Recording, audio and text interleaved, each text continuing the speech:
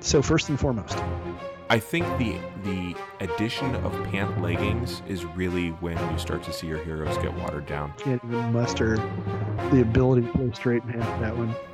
Which is a good argument for absolute rulers.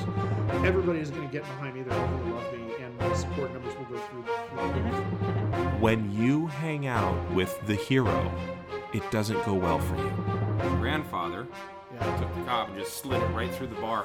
Oh, God. Okay. And that became the dominant way our family did it. Okay. And so, in both of my marriages, they were treated to that. Okay, wait, hold on. Yeah, rage haiku. How do you imagine the rubber chicken point? My grandmother actually vacuumed in her pearls. Oh my God, it all makes sense. We'd had the sexual revolution. It and- might have just been a Canadian standoff. We're going to go back to 9/11. Dude, get over it.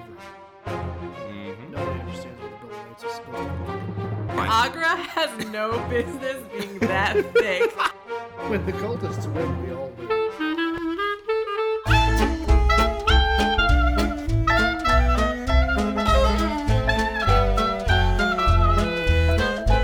This is a geek history of time. Where we connect nerdery to the real world. My name is Ed Blaylock. I'm a world history teacher here in Northern California. Now doing my job in a hybrid model. So I have, in fact, quote, gone back to work, end quote, as any number of folks have wanted to tell me and Damien to do over the last 9 months. Never mind the fact that we've been working our asses off anyway. We've just been doing it from home. Not that I'm at all bitter about that or anything. How about you? Well, I'm Damien Harmony. I am a Latin teacher, something I can probably say for the last time coming up Sadly. soon. Yeah. Sadly. But then I will be a drama teacher, which is, you know, it's one of those, like, you didn't expect it, but you could see it. Yeah, moments, you yeah. know? Well, It's I okay, can see yeah. you actually, giving yourself really the good at it, opportunity yeah. to get into dramaturgy. I'm sure you're going to be. I'll be Yeah, great. I'll be yeah, fine. yeah. I have the mentality for such a thing. I have a way of forming a curriculum that builds on itself for the Yeah. kids to learn. I have the way of making people feel safe. But I started as an historian, and then I became a Latinist, and now Yeah. apparently a dramatist. So it's a weird shift, but you don't really pick the places that your life gets led to Yeah, so much as you pick where you want to go. And yeah. I could spend my time screaming in the wilderness about it, or I could just roll here's a new roll path. with it. Yeah, Yeah. might as well.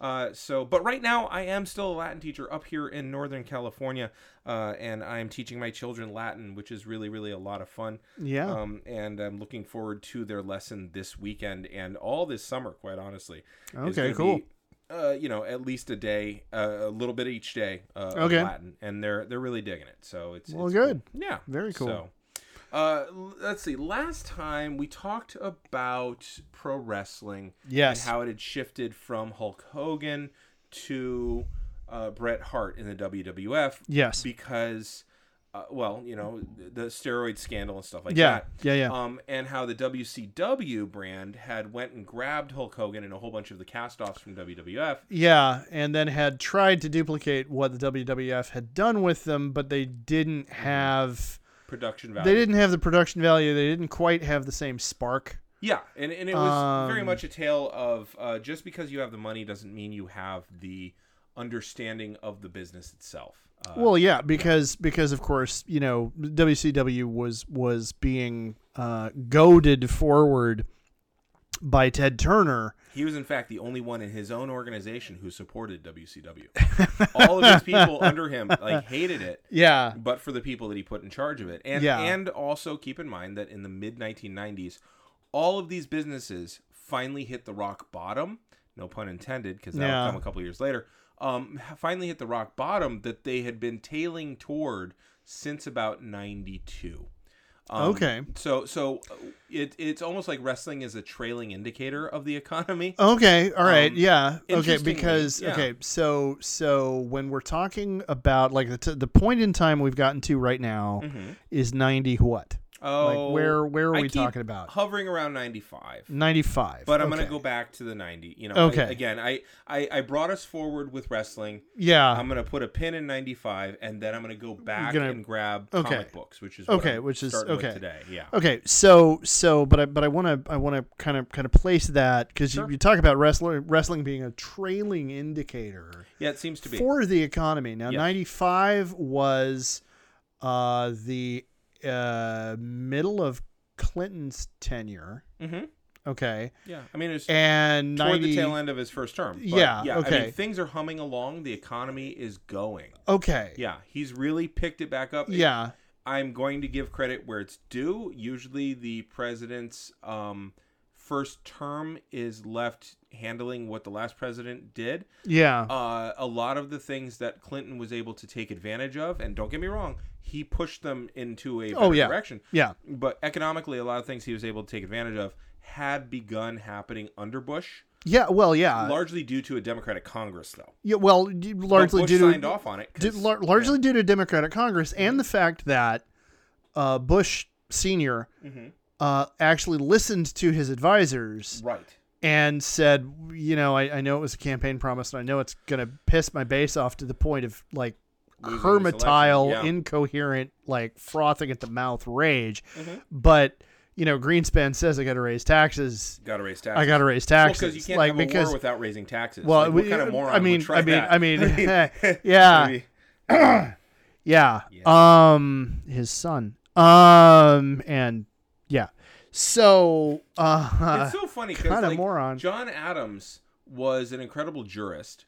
yeah. And I mean, you know, Medi- he focused he was- on keeping us out of a war. Yeah, he was. I would solidly say that Adams was a mediocre president, and Yes. he suffers in the historical record because he followed the very first guy to do the job, Mm-hmm. who winds up getting Everything he does placed sets on a precedent. pedestal. Yeah, everything he does sets a precedent. So the second guy is automatically going to have huge shoes to fill. And Adams was very competent, was Mm-hmm. very responsible. I think was rather statesmanlike, Yes. but he's not a personality. Also kept America out of the war, though. Yeah, well, yeah. You know, he really did. And He really did, gets and there credit were for that.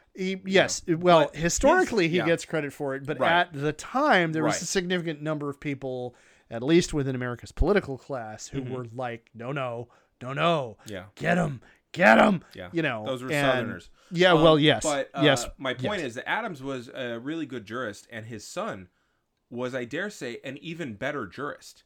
And an even more able statesman who suffered from some of the same problems. Yes, It's a shame that they were fuddy-duddies, both of them. They really were. They were wonks. They were yeah, truly well, wonks. yeah, they were the 18th century and Yeah. early 19th century's version of what today we call technocrats. Yes. They were experts in their field. They knew how to do the job. Yep.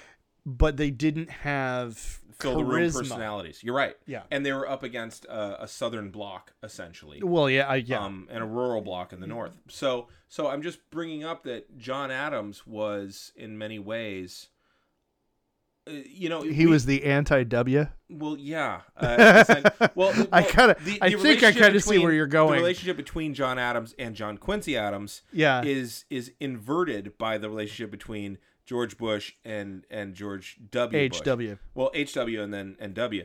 Oh yeah, HW and then W. You had a man who was, and again, you and I somewhat disagree on HW because I put a lot of things at his feet. But Yeah. I do think he was a solidly. Here's where we agree. I do think that he wanted to be a decent man. Yes. And he did stand on some principles. I'm not Yes. gonna say all, but Yeah, some. Okay. But his son was just the Wish version of him. I love that analogy. Yeah. His son. The thing is, as we've discussed before, within the Republican Party, there were always these two wings. Yeah. And the father and son in the Bush semi-dynasty, whatever you want to call it, represent the two wings of the That's Republican true. Party. It's very true. The senior was old New England, Tradition. Puritan, mainstream Christian, Yeah. tradition, Yankee. Ultimately very, Yankee. very Yankee. Yeah. And the idea that you get into public service after you have done what you're going to do, Right. you get into public service as your way of fulfilling your responsibility. Noblesse oblige. Noblesse oblige, patrician kind of ideal. You're still going to enrich your friends. You're still going to enrich your friends, but yes, okay. but you're going to the Rockefeller Republicans. Yeah, yes, precisely. Yeah. Whereas the younger son, of course, got his big break into politics as governor of Texas. Right. Which was a Confederate state. Yep. And so he was emblematic of being himself the scion of a very wealthy family. He's like the poster child for Southern and Southwestern Sunbelt Republicanism, which is built around the legacy of the planter class, which is, well, I'm the second son of nobility. There's nothing for me here in the old country. He is the second son too. Yeah. Oh, wow. I'm the second son. Yeah. No, it's. I mean, it's yeah. too perfect. Like if you wrote this, somebody would send it back. Somebody would be like, no, it's not believable. But the second sons of the nobility came over here and was like, well, okay, you know what? I'm entitled. I am literally entitled, or I would be if I wasn't the second child. Right. And so but I'm to the manor born. And freedom to me means I get to do whatever I want to with my property. Right. And that's the be all end all. And that's the seed from which we get like literally everything that's wrong with the wingnuts of the Republican Party now. Add a couple pieces to that also flesh it out a little bit. Yeah, a little bit. He was the Reagan version of Bush. Oh, dumb and charismatic. Yeah, but cunning. Yeah, cunning. Yeah, cunningly dumb. Yeah, and charismatic and a goddamn phony. I'm gonna go all Holden Caulfield every time. Yeah. But he was that. So had that far western entitlement to the property, like you said. Yeah. It just occurred to me he owned a baseball team. Yes. Which means he owned a large field on which brown and black people worked for him. Yes. And they were called the Texas Rangers.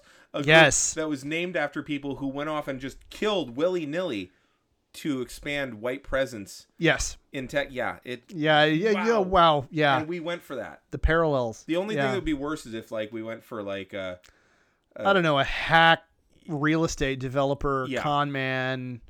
Who was so odious that they gave him a show because, hey, let's watch this guy. Let's watch this guy be awful to people that we don't really like to begin with. Yeah, it'd be imagine if we elected that, or if we elected Donald Trump. I was talking about Ronald Reagan. So thank you. Nicely done. Okay, so nicely done. I will completely forever got me. On that I will one. forever have more enmity toward Reagan because of his connection to Phyllis Schlafly, because of his yanking the Republicans away from the unreasonable right already that Nixon represented, and she the autocratic right. Yeah.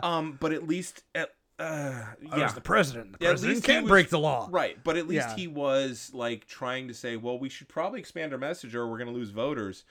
Whereas Phyllis Schlafly was like, no, we could just segregate. Double down on. Yeah. Which seemed to be the play every time. But also Reagan used to,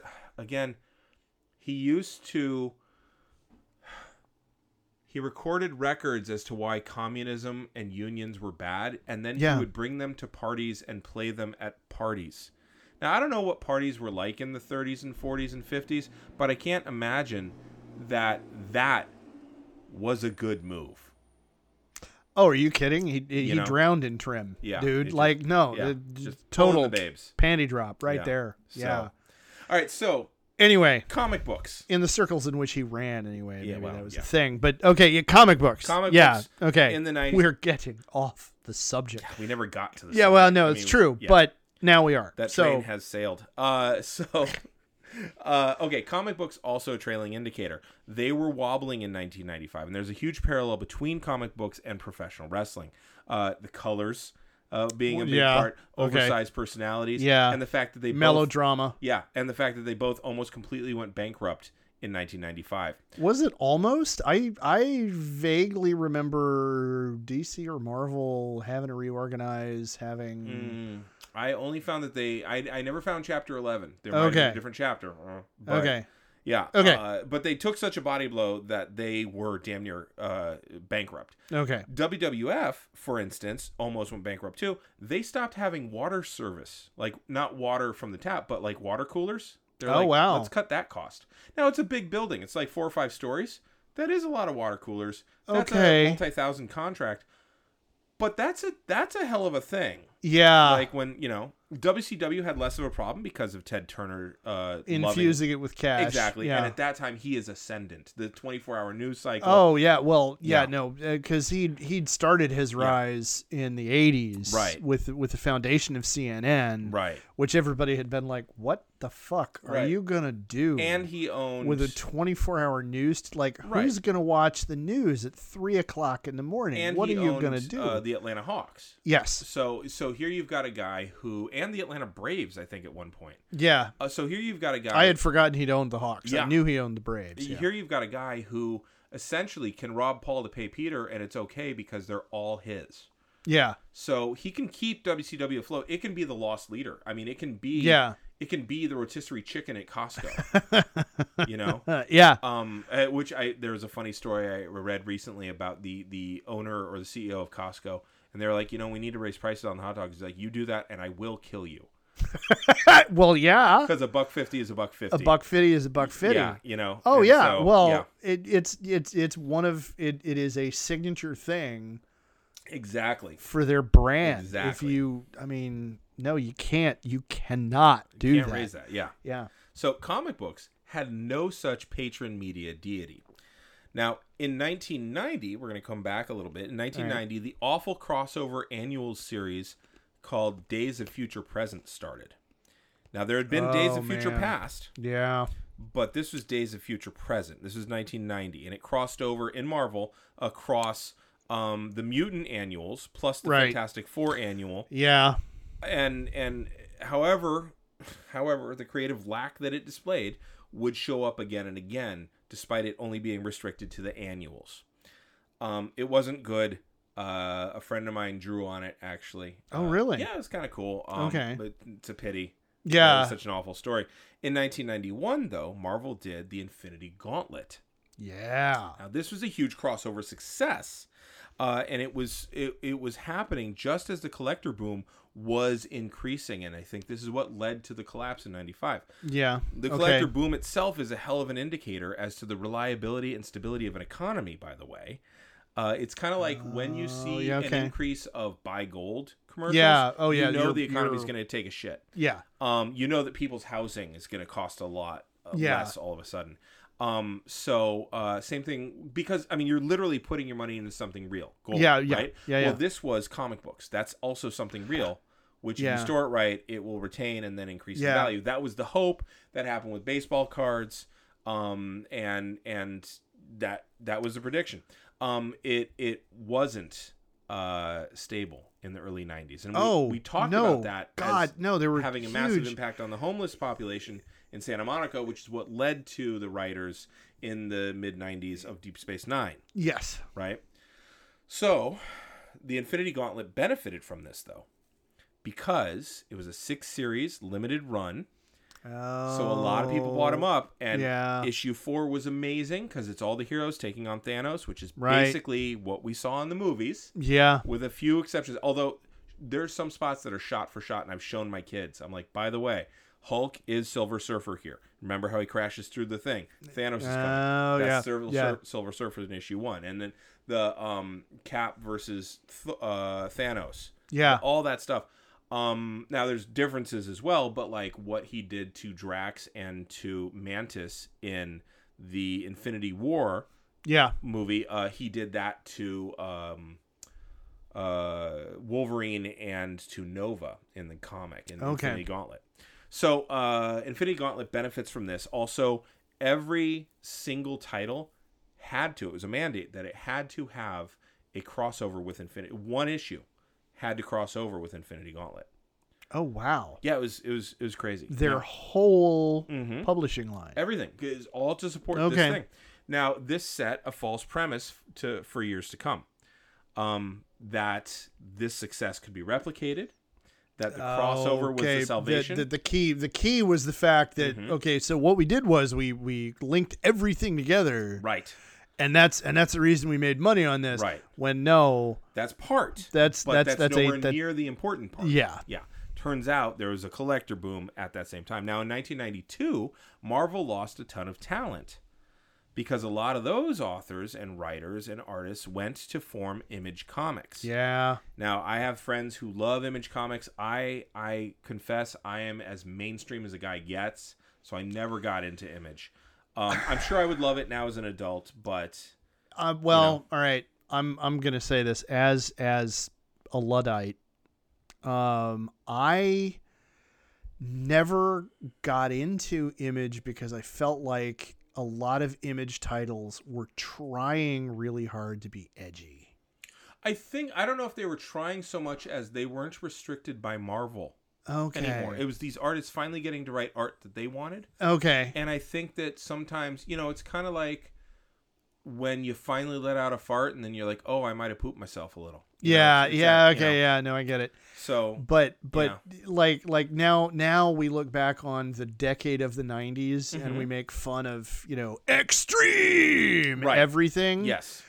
And like on TV tropes, they refer to this period as the Bronze Age of comics, where everything had to turn into being, gritty and dark. And I just to me, as a teenager, it was a turnoff. And with everything that has happened in the world since, it's still a turnoff. No, I get you, and that's and all I'm saying is that's my personal and I don't disagree taste, bias, whatever you want to call it. Take on it, honestly, because I also get real tired real quick of gritty. And I'm going to talk about gritty pretty soon. Okay, all right. But at the same time, I don't think they were trying to be gritty so much as they were rolling along in the zeitgeist, and the zeitgeist was getting gritty. Was that way. All right. So that's fair. Now, Image Comics forms at a time when the economic recession was really hampering luxury spending.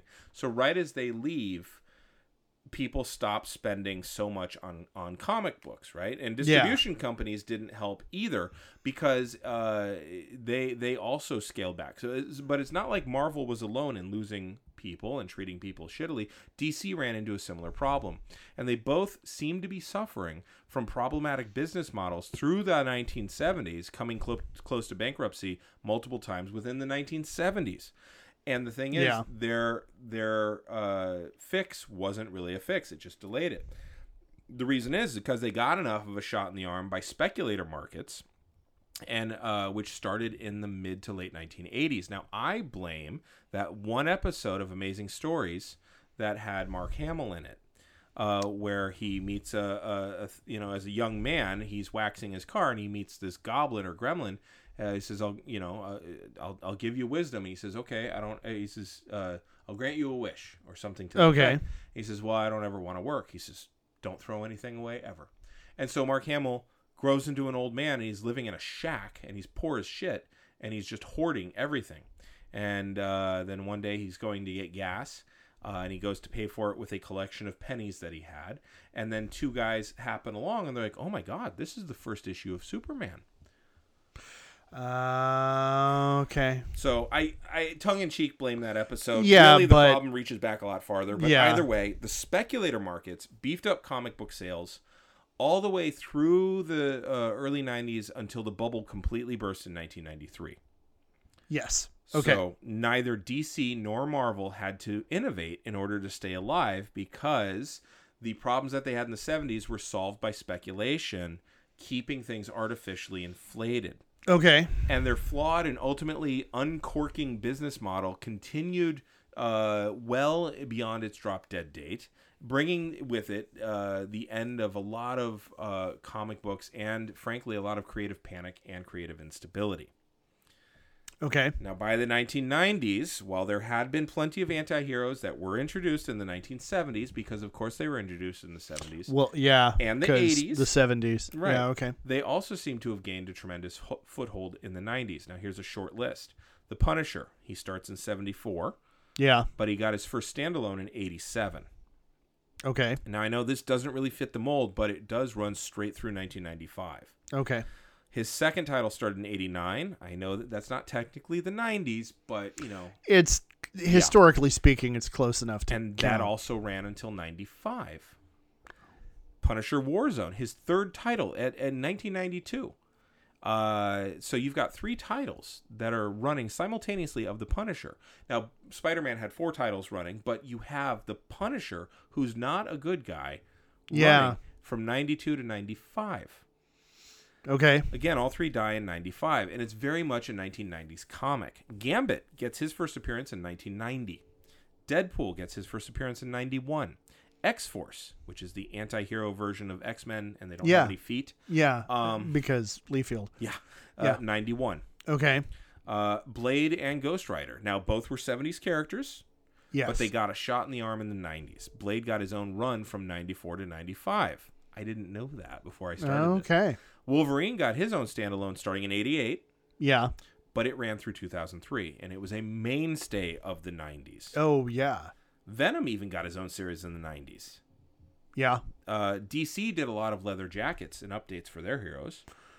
Oh, my God. Remember Superboy? Oh, God. But occasionally they'd also have a 90s replacement, like Artemis. Oh, yeah. Suicide Squad skipped the 90s entirely, interestingly enough. Wait. I was shocked to find that too. No. Yeah. They Really? did not. Suicide Squad did not exist as a comic in the 90s at all that I could find. I find that so hard to believe. It was a little off-brand. I was okay. confirmation bias did not win out for Wow. me that day. Yeah. Even Lobo, which was supposed to be a parody of grim and gritty anti-heroes, ended up with an enthusiastic following and run in the 90s. Oh, yeah. Well, the thing is, and No, he didn't get his own. no? No, we're talking about Grim Heroes, not Grim the Hero. Oh, So nice. The Thing did nice. not get The his. Thing. Yeah, very no. good. Well Thank you. done. Thank well you. done. Superman died in 92, by the way. I was going to ask about that. Yes. Because I vividly remember Mm-hmm. I wound up the following Comic-Con, San Diego Comic-Con, Yeah. 93. Yes. Because you mentioned Lobo. And you graduated in 93. I did and you lived graduate in San from Diego. 93. Yes. And so back then it you was could my just walk hometown up. con. Yeah, it You was. could It just was walk not. up, yeah. It was not the Juggernaut all of that pop it's culture become. juggernaut that it is now. It was big, but My- it was my not brother-in-law- ridiculous. It wasn't Hodge. My brother-in-law and sister-in-law, Yeah. when they first got married, they honeymooned in San Diego, and they were like, "What do you want to do today?" "Oh, let's go check it out." Now that was 2006, and they still could just walk right up. Oh yeah, and buy tickets at the door. Yes, but anyway, Good luck trying that no now. kidding. Let me Well, tell you. Yeah. So, but I remember because you were talking about Lobo, and in '93 Mm-hmm. at Comic-Con, Lobo came to Comic-Con as the every year. Right. At least back then, I haven't been in forever, but every year you got somebody they invited one of the guests of honor for the con to say, give us a story this year that'll be the convention comic book, and it was a Lobo comic, and the story starts with Lobo hanging out in a bar because it's Lobo. He finishes reading The Death of Superman, Okay. the comic. Right. And he winds up laughing so hard, he beats the comic against the table so hard he destroys it. Of course. And so he goes to Comic-Con to find another one. and it was an in-joke parody about the entire industry. Yes. And it was so completely over the top. Yes. Like he literally crashes his space hog Right. into the Space chopper, convention yeah. center, and limbs Yeah. gleefully illustrated, Yeah. like severed limbs and eyeballs flying in all Sure. directions. And he goes to Artist's Alley and is sitting there as guys are coming up to get their portfolios reviewed. Right. And he goes, "Oh no, your anatomy's all wrong." Grabs somebody else out of the crowd, throws him across the table, gets out a knife and vivisects the guy, going, "See, all right, see here, you got your skin layer, and then you got Right. your surface musculature." And I mean, it was absolutely amazing. And so the thing is, the authors never lost sight of the fact that they were writing a parody. And I think an awful lot of the fans didn't lose sight of the fact that they were writing a parody. I don't think it avoided Poe's Law right entirely. I think what we have is a Go Robo moment. Yeah. Forever we'll call it that from now on. So. But you're right. No, you're right. And the death of Superman was this amazing moment where, as somebody who was peripherally a comic book fan at the time, I was never, as a kid, I was never like big into comics as a thing, but I was close enough to enough people who were. Sure. That I witnessed at the time the real-time conversation that was going on amongst comic book fans and people in the industry about the event of the death of Superman. Yeah.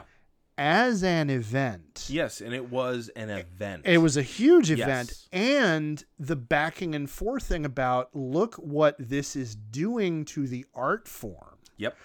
We have how many different covers Right. were there for that issue? And it was, this doesn't have anything to do with the story. Right. This doesn't have anything to do with the character of Superman or the legacy or any of that.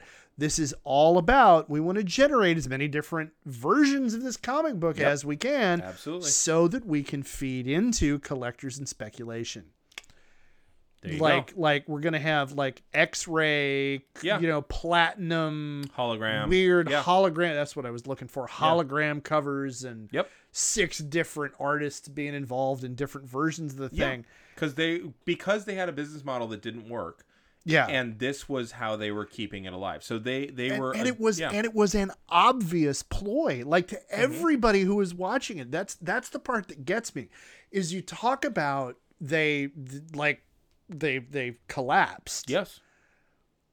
And the thing is, they knew that what they were doing, everybody could see it. No. Like it wasn't a, well, we're going to do this and it's going to work. It was, well, what the fuck do we do? Well, this is one of the reasons why they start cutting staff. Yeah. Is one of the reasons why ultimately your artists form their own brand. Yeah. Like this. So also, I will point out, though, that I listed a bunch of anti-heroes. Yes. And all of this casting about for anti-heroes tells us that things are in a state of flux. There is a reaction to what's going on. The old way isn't working. This is a postmodern reaction to the deconstructed lies of prior eras. That's one of the reasons that this is happening. It's also a desperate trend designed to get those sweet, sweet ennui dollars. And by and large, it doesn't really work. And sure, the comics were successful at the time, but the whole industry was flagging really hard. Oh, yeah. So much so that in 1996, DC and Marvel had an official crossover, which then led to an amalgam universe between the two for a while that did not see the year's end. In 1996, we also saw the Onslaught, which is when the X-Men, the Fantastic Four, and the Avengers all joined up. So now you're buying their comics for the crossover stuff. Yeah. The Crossing, where Tony Stark died, again, was in 95. And while we're at it, Dr. Doom died twice in 1993. Wonder Woman died at one point, I think while she was wearing her leather jacket. Hal Jordan died in 1994. Lex Luthor died twice. Green Arrow died. Even Aunt May died. And that wasn't even the nadir creativity-wise. Creatively? There Creatively. we go. Yes. Yeah. That came, I think, with the Peter Parker clone saga. Spider-Man had 4 titles running concurrently by 1994, and this was Marvel's way of making sure that nobody would like any of them. So creatively, they're swinging for the fences more and more, and when you swing for the fences, you get a lot fewer hits. And all of this is in response to the very real economic, social, and creative pressures that art was facing in the mid-1990s. Now, all of this will finally get us to Philadelphia. I didn't realize we were going. Yes, we're going to Philadelphia. Okay. Because Philadelphia is what starts Eastern Championship Wrestling. Eastern Championship Wrestling then becomes Extreme Championship Wrestling. And Buckle in, because I'm going to hit you in the head with a frying pan. Because that's one of the weapons they use. So, okay. Philadelphia has a really weird relationship with sports. Philadelphia is kind of a crazy city. It is. Like for its name, there's an awful lot of hate. In 1968, they booed Santa Claus. Yes. It wasn't even that they booed him that was really... I mean, that's fucking weird. They threw snowballs and batteries at him. Batteries. They threw batteries. That's the part that I always don't get. Like, why? Right. What is it about? Like, is it because they're easy, they're small? heavy? Okay, yeah, all right. You know. So they also go ahead. I want to take everybody in the audience back a few months. Okay. To January. Okay. When votes were being counted. Yes. And it was in Philadelphia, in the state of Pennsylvania, was one of the places that was turning into, is this going to be a flashpoint? Right. There was a lot of talk in conservative Twitter and in the red sphere of the internet about, well, we're going to go to Philadelphia, we're going to make sure this that's right. Trump, and I was struck by how immediate and harsh the laughter was. Yes. From everybody in Philadelphia about, no, you don't understand. Yeah. We're the town that booed Santa Claus. Right. Like, I remember. That's right. Then you had the Philly mascot. Yeah. We're going, if you show up, we don't care what color your hat is. We don't care what kind of gun you bring. No, we will fuck you up, and we will enjoy doing it. Yes. Like it's gonna be fun. Like they have to grease the light poles when we win a championship title. That's the thing. They officially grease light poles. Yes. Oh yeah. Yeah. Like they have a court in the stadium where the Eagles play. They have an actual court, like with a judge and a bailiff and a holding pen. And that is a district. So because Eagles fans are In 1983, those same Eagles fans beat the shit out of the mascot for the Washington Redskins. Now that was during the game. Fuck me. After the game, they beat him up again in the parking lot and they broke his leg. Yes. They're famous. They're famous for lighting quarters. Or like heating up quarters and throwing them on the ice for Philadelphia Flyers games for hockey. Jesus Christ, these people are barbarians. And by the way, the owners of the Flyers are some of the shittiest people that have ever existed. So it's this really weird match. Okay, yeah. But they're also some of the most knowledgeable fans in sports fandom. So imagine what this does for Philadelphia wrestling fans. Good Lord. My God. Okay. So, now, by the way, remember, Bill Clinton is the first boomer president in 92. There's a huge backlash by those who were used to being in power, an extreme cultural reaction at the same time, be it racial, sexual, or simply generational. Yeah. Order versus chaos. Okay. 1994 comes, and you've got the midterm elections. After 40 years of the House being Democrats, and after 58 years of the House being Democrats, with only 10 years going the other way, both houses were now clearly in Republican control. Yes. This is a massive political upheaval in the middle of a massive cultural upheaval during a massive economic upheaval. Nothing is stable. Everything is breaking convention. Well, and on the world stage, by this time in the Clinton presidency, we are looking at the Balkans War. No. So I'm in 94. 94. The Balkans War. You're talking the bombing of Yugoslavia and all that. Yeah, that was 99. 99. Okay. Yeah. All right. But NAFTA, we do NAFTA. Mm-hmm. We do have the dissolution of the Soviet Union. Yeah, it was a few years prior. Yeah, and I mean, and our position as one pole. Yes. Of a when the other one fell off. A bipolar world. Yep. We're still wobbling about like, okay, do we now become the unipolar power? Right. Do we what is this? What does this mean? It's that moment of is this hegemony? Yeah. Yeah. Now it's no wonder that nostalgia collectors was really popular on a massive scale. You remember 1994 was also the year Forrest Gump came out. which was a movie yeah. that made tons of apologies for racism and whitewashed and lampooned the activism of brown people and black people in the 60s. And it was told through the simple eyes of a very problematic character. Yes. Who in the book had a huge dick, by the way. Good times. Okay. White boomers and later reaction to change. And you have commercialized myth-building nostalgia. Okay, yeah. Remember Woodstock? Oh, yeah. In 1994, baby, the 25th anniversary. And Oh, that yeah. was, so let's commercialize the hell out of it. But to be honest, Woodstock itself was commercialized from the get-go. Yeah. But Woodstock 94 was such a different beast from 69. It was promoted as, quote, 2 more days of peace and music. So thoroughly derivative. That Yeah. is so thoroughly driven by nostalgia. And the 25th anniversary Well, of it was Woodstock. plastered with corporate logos. Yes. From the, like, Pepsi was, Yes. like, I remember the images Yes. of with the bird on the thing. Yeah. It was a very capitalist, opportunistic vibe. That vibe was missing, however. It was missing. However, it was also ever present in the original.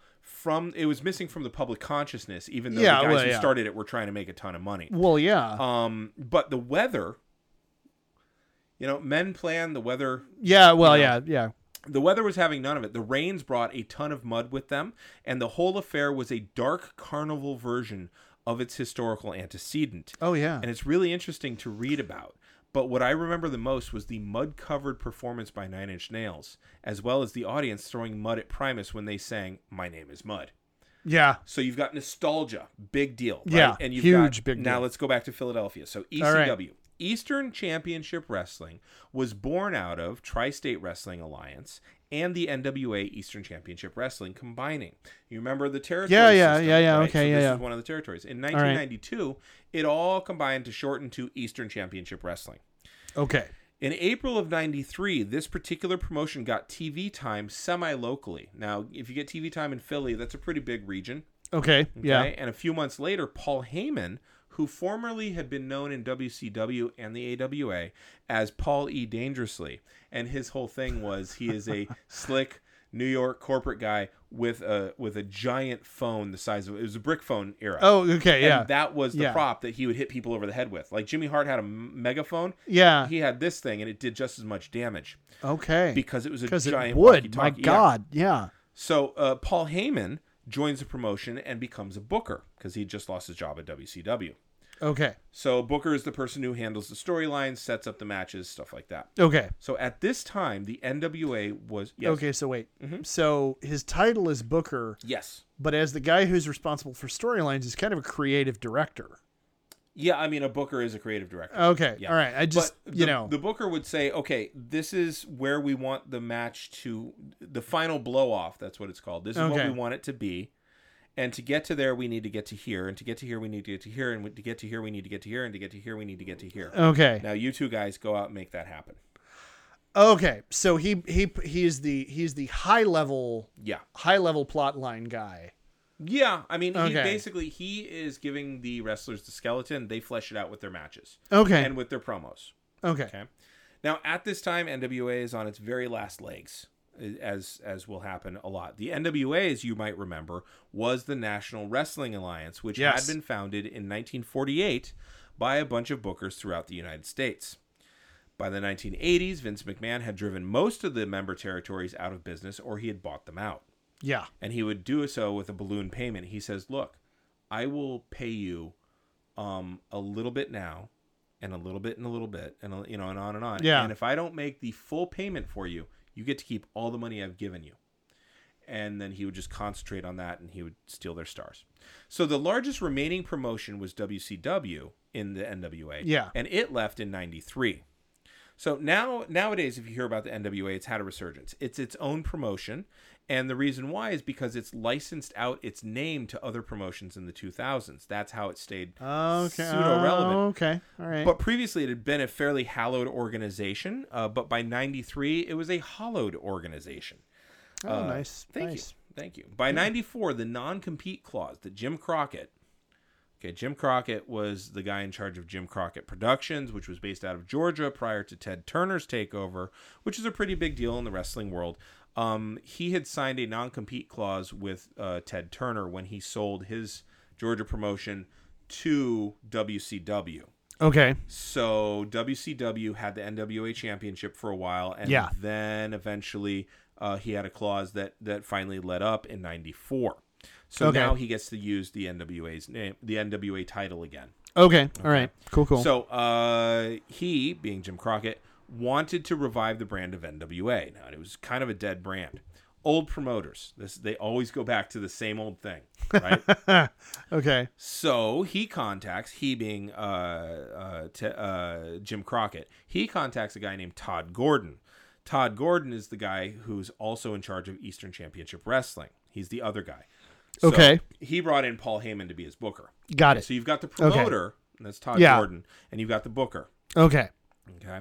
The president of NWA did not trust Crockett and Gordon combined to share the championship and send the champion around to all the other asphyxiated territories. Yeah. In fairness, Crockett did tend to monopolize the NWA title because he had Ric Flair through much of the 1980s. Yeah, okay. So That kind of makes sense. Yeah. Now, this distrust that was inherent in the NWA was sometimes why Lou Thesz ended up with the belt from the 40s through the 50s. Because they couldn't trust each other, so like, well, just put it on Lou. He'll do the right thing, and he's a good enough shooter that no one can take liberties with him. Okay. So Crockett wants Gordon to host a tournament for the championship to crown the NWA new champion. Okay. So the president of NWA, whose name was Dennis Coralluzzo, made sure that he personally oversaw the tournament in Philly. So he's there kind of stepping on Todd Gordon's toes, and Todd Gordon and Paul Heyman are wanting their own creative freedom, but Coralluzzo is like, well, I think, he's the boss who shouldn't show up. Yeah. So this antagonism lit the match under Gordon to do something drastic with the title. Kind of like, well, fuck you. If you're going to be here, I'm going to go Philly on you. Enter Shane Douglas. Do you know that name? It sounds oddly familiar. Yeah. Now, Shane Douglas was trained by Dominic DeNucci, a local Pittsburgh, Philly, East Coast Italian wrestler who did a pretty good job when he was there. He was the guy who would often fight the champion. Okay. Or he would be the guy before you get to the champion. He's the same guy who trained Cactus Jack, whom you'd probably know as Mick Foley. Oh. Now, okay. Shane Douglas was a traditionalist who'd gotten a series of bad opportunities that he floundered through both the WWF and the WCW. In the WCW, he was part of the Dynamic Dudes, alongside a guy named John Laurinaitis, who you might know as Johnny Ace. And if you don't, that's okay, because he was big in Japan. But his brother, you'd know, his brother's name was Animal. Okay. Yeah. All right. So the Dynamic Dudes was not a good gimmick. It was two white blonde guys running to the ring carrying skateboards that neither knew how to use. Wow. Yeah. Okay. Didn't go well. Yeah, like a lead balloon. Yeah. All right. His second run in the WWF, he was known as Dean Douglas, a heel who was a college professor. Because Shane Douglas had gone to college, and Vince McMahon likes to do occupation-based gimmicks in the mid-90s. Yeah. And he'd ask you, like, what would you used to do? Well, I was a trash guy. Great. Duke the Dumpster Drozy. You're going to be a trash man now. It's like, fuck. What'd you used to do? Well, I was a hockey player. You're going to be the goon. God damn it. What'd you used to do? Well, I was a post-apocalyptic warrior. Yeah. What else did you used to do? I was a repo man. Great. You're going to be the repo man. What'd you used to do? Well, I was tailor-made Terry Taylor. You're going to be the Red Rooster. What the Wait. So Dean Douglas, Shane Douglas becomes Dean Douglas. He's a college professor, and he's always giving lessons, and his music was scratching a chalkboard. Okay. That was his entrance music. Yeah. I mean, thematically, it makes kind of sense. I guess. He's a bad guy, and he'd always tell the good guys what they were doing wrong on this chalkboard. I firmly believe that his promos were what inspired the same dumb shit with Glenn Beck and his stupid lessons with the chalkboards. It's the exact same thing. Oh, God. Pro wrestling, man. Pro wrestling. Oh, God. Mm-hmm. Really? I think so. I will show you a promo when we're done recording this, and you'll tell me. Oh, Jesus. But yes. He was a mid-carder. That's, Okay. You know, and He has a lot to answer for. Yeah, he I'm does. just saying. Yeah. Because, So he's a mid-carder who was buried by other wrestlers during his run, which, outside of ECW, was his most memorable run. But his first ECW run was really the thing I want to home in on. So Todd Gordon and Jim Crockett and Paul Heyman convinces Shane Douglas to win the NWA Championship belt and then to shit all over it in a promo. Now, Shane Douglas had been trained by a traditionalist. He himself was a traditionalist. This is not how you do business. But they explained, and he said, like, look, he's like, I don't think this is a good idea. And they said, no, take a look. The only people it's going to piss off are wrestling purists, and this will be how you get notoriety. And the wrestling purists don't matter anyway, because most of the fans aren't those anymore. okay. And Douglas, frankly, didn't like Coraluzzo anyway, because the two of them had a dispute over when he was booked in NWA territories as it was. So after he won the tournament and he was presented with the NWA title, the same title that Lou Thez had held, the prestigious and historical belt, he threw it down and said the following. And I don't have his voice, so I'm not going to, he would talk like this, and you know, you could look it up. But he says, in the tradition of Lou Thez, in the tradition of Jack Briscoe, of the Briscoe brothers, of Dory Funk Jr., of Terry Funk, the man who will never die, as the real Nature Boy, Buddy Rogers, upstairs tonight, from the Harley races to the Barry Windhams to the Ric Flairs, I accept this heavyweight title. Wait a second. Of Kerry Von Erich. Of the fat man himself, Dusty Rhodes. This is it tonight, Dad. God, that's beautiful. And Rick Steamboat. And they can all kiss my ass. And then he threw it down. So he names all of these. Yeah, big, legendary, you know, figures. And then he says, because I am not the man who accepts a torch to be handed down to me from an organization that died, rest in peace, 7 years ago. The franchise, he points to himself, Shane Douglas, is the man who ignites the new flame of the sport of professional wrestling. And at this point, he takes out the ECW title.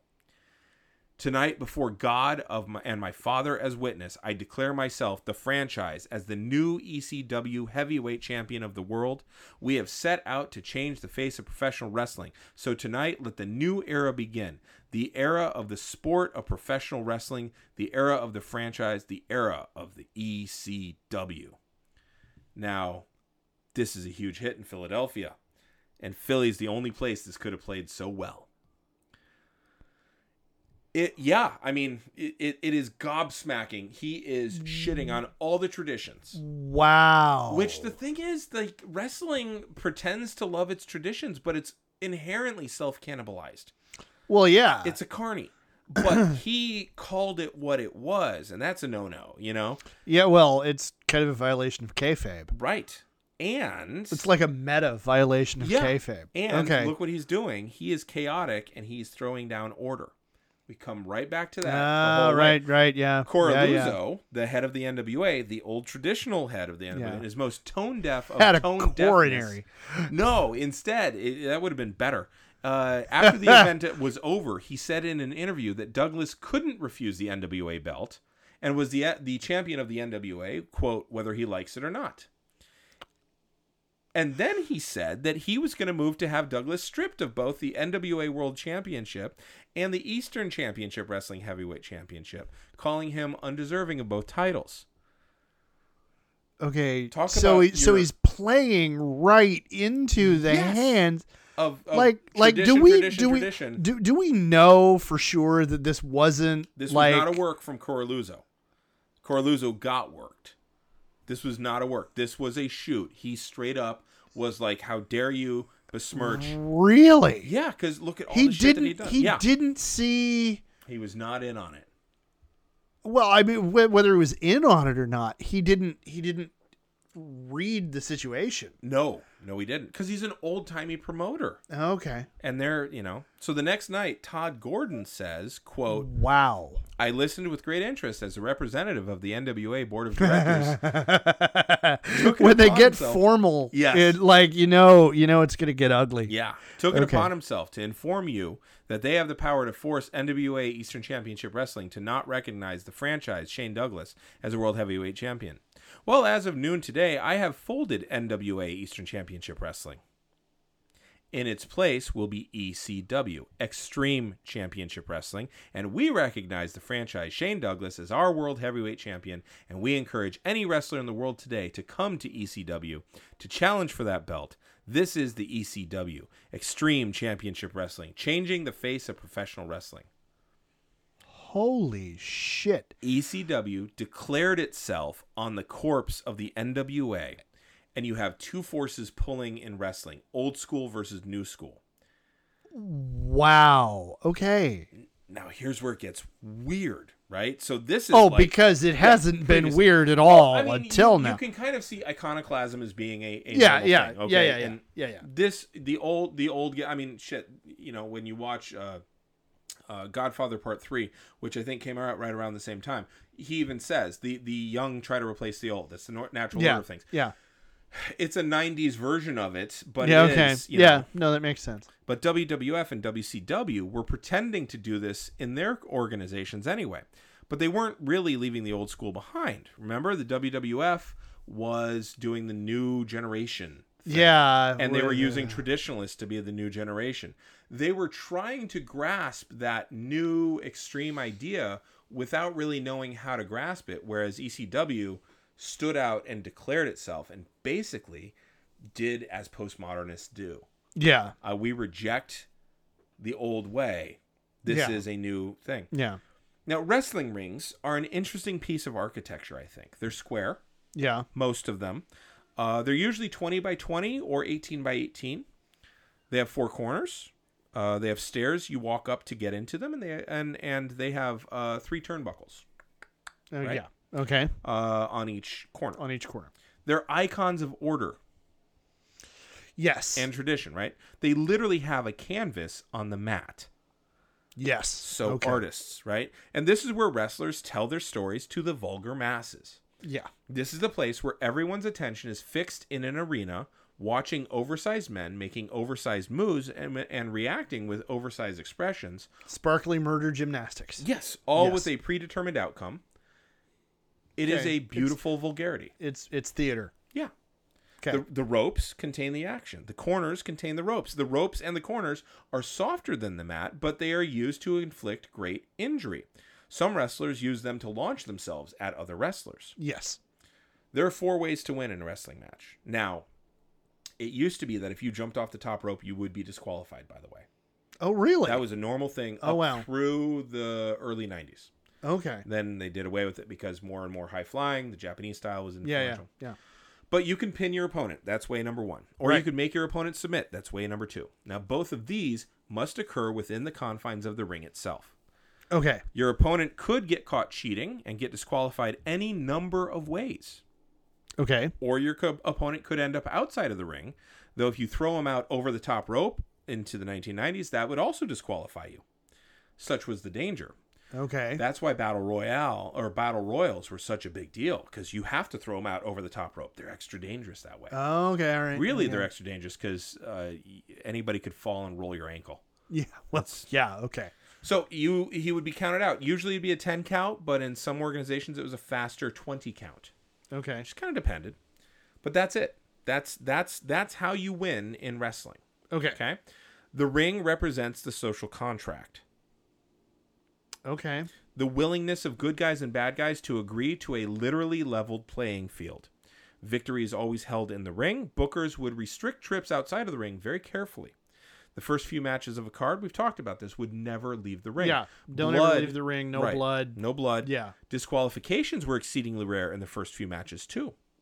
You show people how it's supposed to be with the first few matches. Okay. You get them excited. Now, as the night wears on, cheating may happen more. A good guy may be thrown out of the ring. The bad guy will stay in the ring, hoping to score an effortless victory at a time, using the rules to his advantage. Okay. The bad guy might retreat to the outside of the ring, a cowardly chance to regroup in a cunning fashion, to gain a rest that he otherwise wouldn't have gained. Still, the action happens inside the ring. Right. Now, later in the night, blood may spill if it's a grudge match or if it's an especially grueling contest. Blood adds to the story. Don't spill it too soon, and if you do, you lose the magic. Blood is not for every card. Okay. In ECW, all of that goes out the fucking window. Okay. And I think it was specifically the Philadelphia-ness of the audience. Okay. And when Paul Heyman bought out Todd Gordon, and he has full control of ECW, he was able to turn the heat up on all those shows. From beginning to end, the entire thing was spilling outside of the ring, outside of tradition, and out of the public imagination. ECW gained TV syndication in 93 and started doing pay-per-views 4 years later. But in those 4 years, between the beginning of TV and the beginning of the pay-per-views, there was a deep dive, and I mean it literally, into the chaos. Matches went all over the arena. The fans ate it up. Matches began going into the crowd. The crowd would go apeshit. The crowd would start chanting for people. You know, they'd ECW, ECW. Or they'd start chanting like, holy shit, because it's Philly. Or, my favorite, you fucked up. You fucked up. Okay, so Yeah. so I want to go back for a second to the way the structure is supposed to work. Yes. Okay. There was a fascinating thing I read several years ago that was an anthropological study of magic and religion. Okay. And one of the central points that was involved was the idea that in any religion, every religion has rituals. Right. And within any religion, if you look hard enough, you can find the ritual that is the core ritual from which all of the others gained their legitimacy. Yes. That would be the pinfall in wrestling. So in Christianity, Yes. that's communion. Okay. Yeah, yeah. Okay. Makes That is the central rite of Christianity. It is the central promise, the central issue. It is the ritual. Yeah. Yeah. I mean, there's Yeah. no better way to put it. It is the ritual. Yeah. And that is what then provides the imprimatur of legitimacy on everything else that happens within the church. The author of the paper, of course, didn't apply it to Christianity because they were talking about Others. other religious traditions. Sure. But I was going through our CIA at the time, and so I immediately made that connection. I was like, oh, okay, well, this makes sense. So those first few matches of a card Yes. were that ritual. Yes. Establishing the legitimacy of this is the sport, the reminder to the crowd. These are the rules. This is the Catholic in me. I'm looking at Yes. this and I'm seeing the order of the Mass. Yes. This is what brings us here together today. Yes. This is the sport we're all here to see. Yeah. And then everything else we do here is the theater, the catharsis, the Yes. blood of Christ, Right. The bloodletting. the The bloodletting, Stations of the Cross. Stations of the Cross. Yes. You don't start with the yeah. flogging and the whipping Until you're Baptist. you get to Pentecostalism.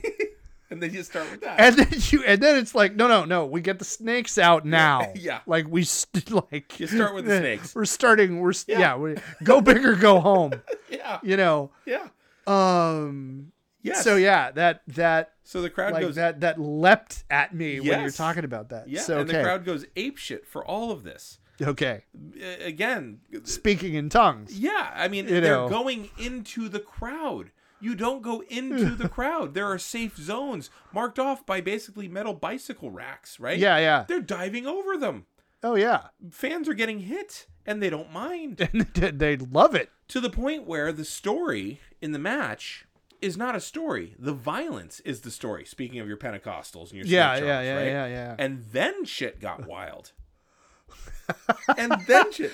Okay, have you ever been to Rocky Horror Picture Show? No, but Me either, I me am either, me I either. am adjacent to a Yes, number of I have people. plenty of friends so who did. So I know It of is it. It is a staged event, right? Yes. Oh, It yeah. is the most postmodern thing I have ever heard of. Think about it. It is immensely meta. Yes, because think about it. You have a script, and everybody in the audience willingly and actively participates in the script, pretending at the chaos. But there is a total breakdown between the stage and the audience, and yet everybody behaves according to the script. Well, yes. Audiences throw things at appropriate times. Yes. At Rocky Horror. Rice Yeah. at one point. One friend of mine actually said that she got home so late that she fell asleep and fell right to sleep. When she woke up the next morning, she got undressed to get in the shower and rice fell everywhere. And it was only then that she'd remembered that she'd gone to the Rocky Horror Picture Show that night. Oh, right. Because Right. Because the ritual. Exactly. Again. Yeah. Why does you my know- mouth taste like bread and wine? Yeah. Yeah. What a. Oh, right. Yeah. Yeah, I went to okay, mass yeah. last night. Yeah. Yeah. Only. Yeah. But It's the same idea. Like Yeah. what the hell? Yeah. The Why is my dad dead? Oh, right. Because we went to see snakes. you know, what this brings up to me, Uh-huh. what it kind of drives home is, as monkeys, Mm-hmm. like as primates, Yes. there is a very deep part of us Yes. that craves ritual. Yes, we do. And I find it funny Mm-hmm. that we will make them up about literally anything All of the in things. order to get a fix. Yes. And for all of their intelligence, insight, whatever, Mm-hmm. Marx Mm-hmm. and Engels or Smith? no, Trotsky? Lenin. Okay. Lenin and Trotsky, like, they didn't figure out the central importance of the whole idea of religion is the opiate of the masses, and like, no, Right, we gotta right. do away with religion.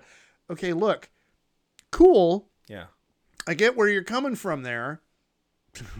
You know, Yeah. I don't agree with it, but I understand the thought process behind that. But like, have you looked at your fellow primates? Right. Well, and You this know. is, I'm going to sound really fucked up for just a second. Okay. This is what Hitler got right, Okay. was his use of Catholic ritual while displacing the Catholics. Oh yeah. You know, his use of religiosity while creating genocide. Yeah. The Nuremberg rallies were just rife with ritual. He would, go and lay a wreath where his friends in the beer hall Pooch had gotten killed, like annually. Ritual, Oh yeah. ritual. Ritual. The problem with being Yeah. an iconoclast is that unless you have a ritual, one will spring up. Oh yeah. And ECW was the same way. Okay. Audience members became regulars because it was almost always the same venue. Okay. And they had a, quote, they had a bring your own weapons match where fans were explicitly encouraged to bring random objects to the ECW arena so that the wrestlers would use them in their matches. And these fans, ruthlessly loyal to ECW, would bring all sorts of objects. Here's a list. One fan brought a kayak.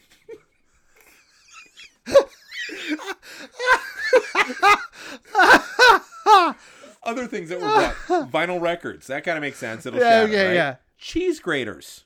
Fuck me. Yes. Bowling pins. Okay. VCRs. Okay. And most infamously, the cast iron skillet.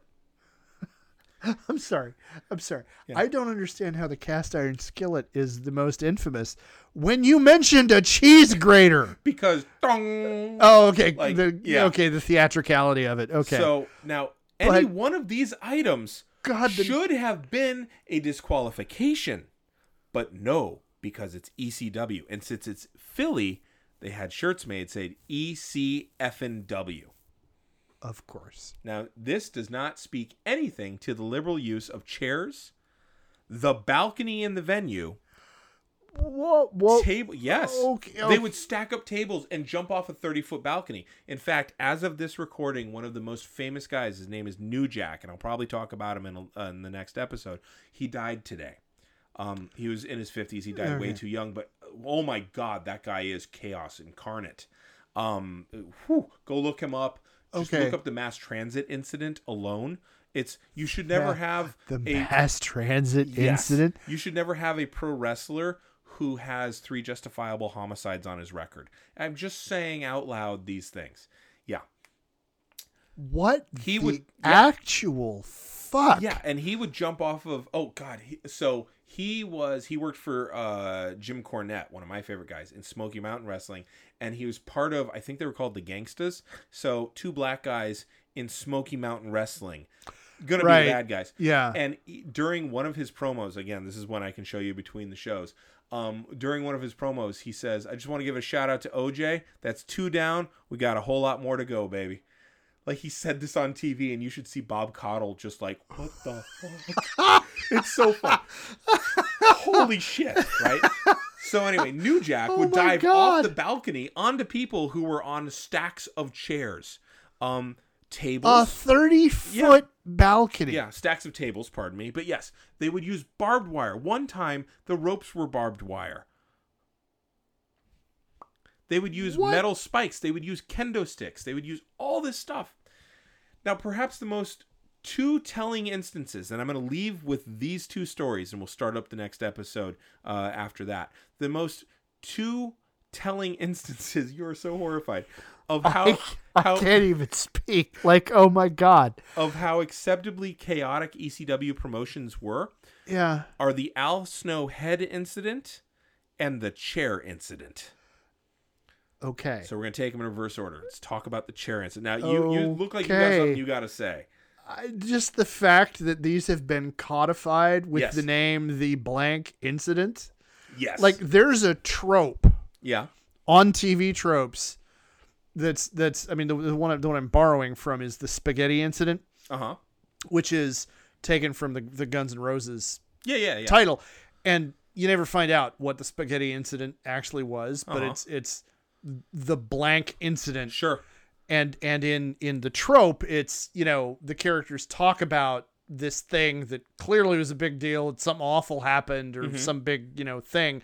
And then you never learn what it is. Right. And like, these sound like spaghetti incidents, but I know they're not. Yeah, they're on videotape. And I'm horrified. As you should be. Just like by the thought. Yes. I'm scared. Yes. Okay. So the chair incident happened in 1994 at Hardcore Heaven. Okay. Yeah. Wasn't a pay-per-view, very, but it was very 90s. Okay. Now, during the main event between Terry Funk, who was the former NWA champion from the 70s, mentioned by Shane Douglas, Shane Douglas now, in his speech. To know Terry Funk is the only other brother. So there was 2 brothers who had both been NWA champions. The other one was Dory Funk Jr. Dory Funk Jr. got the title, then he lost it to somebody, and then eventually Terry Funk takes it up. Dory Funk Jr.'s dad, Dory Funk, had been a wrestler, died of a heart attack at a young age. So he had 2 sons who went into the business. Dory Funk was very much a technical traditionalist, and Terry Funk was a brawler, and he was a mean-ass heel, nasty heel. In the 70s, he was a big deal. He had radically reinvented himself as, quote, middle-aged and crazy by this point. Okay. And so perfect for this particular promotion. Matter of fact, yes. All and so it was a match between Terry Funk and Cactus Jack. You know him as Mick Foley. Yeah, okay. And frankly, during the whole card, starting in the 3rd match, they made very liberal use of steel folding chairs. During the main event, there was a tag team named Public Enemy, both of whom are dead now. They brought their own tables to the ring normally. Wow. They interfered with the match, making it a no contest. And here's the thing. You're supposed to fucking end a match with an actual decision, but in ECW it didn't matter, right? Yeah. So they interfered with the match. And after that ruling came down, Public Enemy continued to beat down Cactus Jack. Terry Funk decided, I'm going to come to his rescue. Now, the 2 of these guys, Terry Funk and Cactus Jack, had wars over in Japan called death matches. Well, yeah. Where actual explosions happened. And actual, like, strangling people with barbed wire happened and shit like that. Yeah, a real fight masquerading as a wrestling match. But like a bloodbath. Okay. So Terry Funk comes to his rescue, and the 2 start beating Public Enemy back. And then it got all ECW-y. Terry Funk asked a fan for his chair. Leaned down Okay. over the ropes. Give me a chair. The fan tossed it up to him. Across the guardrail, which is what keeps fans back, across the apron, into the ring. So we're breaking so many conventions here. Oh, yeah. Then more fans start throwing more chairs. Then more and more and more until Public Enemy was literally buried under chairs. It's insane. Wow. Yes. What? Okay. Now, this next incident was a series of incidents in 1997 and Buried them under 1998. chairs. Yeah, buried them So under what, chairs. so what we're saying here is Yeah. the crowd at an ECW match was basically a barely contained riot Yes. waiting to happen. It was an appropriately Timed. Yes. interactive Okay. experience that followed a script. Okay. Yeah, And occasionally went wildly off the rails because but never off script because the violence was the story. It was the story. Okay. Yes. So very postmodern. Now, Yeah. the next one I'm going to talk about, this happened between 97 and 98, and it's in the full throes of chaos for ECW, right? ECW would hand out styrofoam heads to the audience because there was a... Here's why. Okay. Al Snow he's an incredible wrestler. I love him. Al Snow had a mannequin head, and he wrote the words "help me" backwards on the mannequin's head. Okay. It was a woman's head, and it was almost always a brunette, and it said "help me." And then he wrote "help me" forwards on his forehead, so they were matchy, right? Okay. And then he'd come out, and she'd be giving him advice. Okay. Okay. So Al Snow would come out to Prodigy music, carrying his own mannequin head and dancing with it, and dancing like you would at a rave because that's what he was turning it into. And everyone else would raise their heads in the air, their own styrofoam heads in the air, and they would headbang in tune with Al Snow's head. Okay. And they'd all shout, "Head, head, head, head, head, head." Okay. Now, when he gets to WWF, he keeps this gimmick, and his theme song it starts with him shouting, "What does everybody want?" And the whole crowd would shout, "Head." "What does everybody need?" The whole crowd would shout, "Head." "What does everybody love?" "Head, head." Oh my God. Now he'd get in the ring, and the fans, he'd do this little dance, and he'd be shaking it, and then he'd do this. He'd wave in, and all the heads, the whole audience would give him head. Oh my God. Okay. That was before the match. Okay. Now think about what these ropes represent, what the ring represents, all this, and look at how Rocky Horror postmodern embracing this chaos of the mid-90s is. Oh my God. Yeah. So of course Vince McMahon smells money as early as 1994. It is his talent. Yes. That like a shark in the ocean, he can smell a dollar from Yes. 1,000 miles away. So okay. I think this is a good place to end it. We will pick back up in 1994 at WCW in Baltimore. Okay. I believe it's Baltimore. Yeah, that was Wow. Holy shit. Yeah. Like Here's what I recommend everybody do. I'm not going to give a book recommendation. I'm going to give a recommendation that you go onto your YouTube machines and you type in New Jack Vice, V-I-C-E. Okay. And up will pop a documentary on New Jack. Okay. Watch it because it's astounding. Okay. Yeah, so that's my recommendation. Okay. I'm not even going to ask you what you gleaned because you are so gobsmacked right like now. what the holy hell? Okay, yeah. So if you have a book recommendation, we'll take it. Otherwise, we'll just jump right okay, to yeah, funny no, I stuff. do, Yeah. I do have a book recommendation. Let's do it. I am going to recommend that anybody who is a regular listener to this podcast, We love you. yes, we love you so much. I recommend very strongly you go out and you find yourself a copy of Dune, the first novel. Okay. Only the first novel because that's going to be work enough on its own. And because when we get done with this saga, that's going to be the next thing that I'm going to be teaching Damien about. And there is so much going on in that book. And it really, I mean, it's a classic of the genre. It really is a seminal work in a whole bunch of different ways. And to prepare for that discussion, I highly recommend you go out and read the book. You can also certainly watch the 80s David Lynch film. Oh, good. Okay. But I'm going to be focusing on the book. Okay. For those episodes that we're going to be talking about it. And another time I'll do a comparison between the book and the movie, just because, again, there's so much going on. Sure. In the book that, okay. yeah. So that's my, go read Dune. Okay. It'll take some time. So that's probably going to be my recommendation at the end of the next You're gonna episode have it. too. Yeah. So yeah. Yeah. So there you go. Cool. Well, where can people find you on the interwebs? They can find me on the interwebs at Blaylock on Twitter and Mr. Blaylock on the Insta and on TikTok. And where can they find you?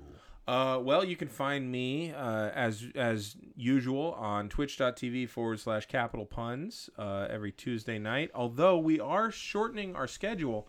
By the time this drops, the next episode that you'll see of Capital Punishment will be June 1st. Okay. We're going to go back to a monthly thing. Although if you want to watch that channel and watch us play games, feel free. We're playing games on that channel. Also, if you go onto the YouTubes and you type in MSF Excelsior Gaming, you'll probably find my collaboration with Ian McDonald. Yes. Which is a lot of fun. We talk about Marvel Strike Force. The other place you can find me is at Duh Harmony on the Twitter and the Insta, and that should be more than enough. Yes. Yeah. So. And of course, if you want to point out some error in our reporting of the historical events or the popular culture geekness of what we're talking about, you can find us collectively at Geek History Time on Twitter.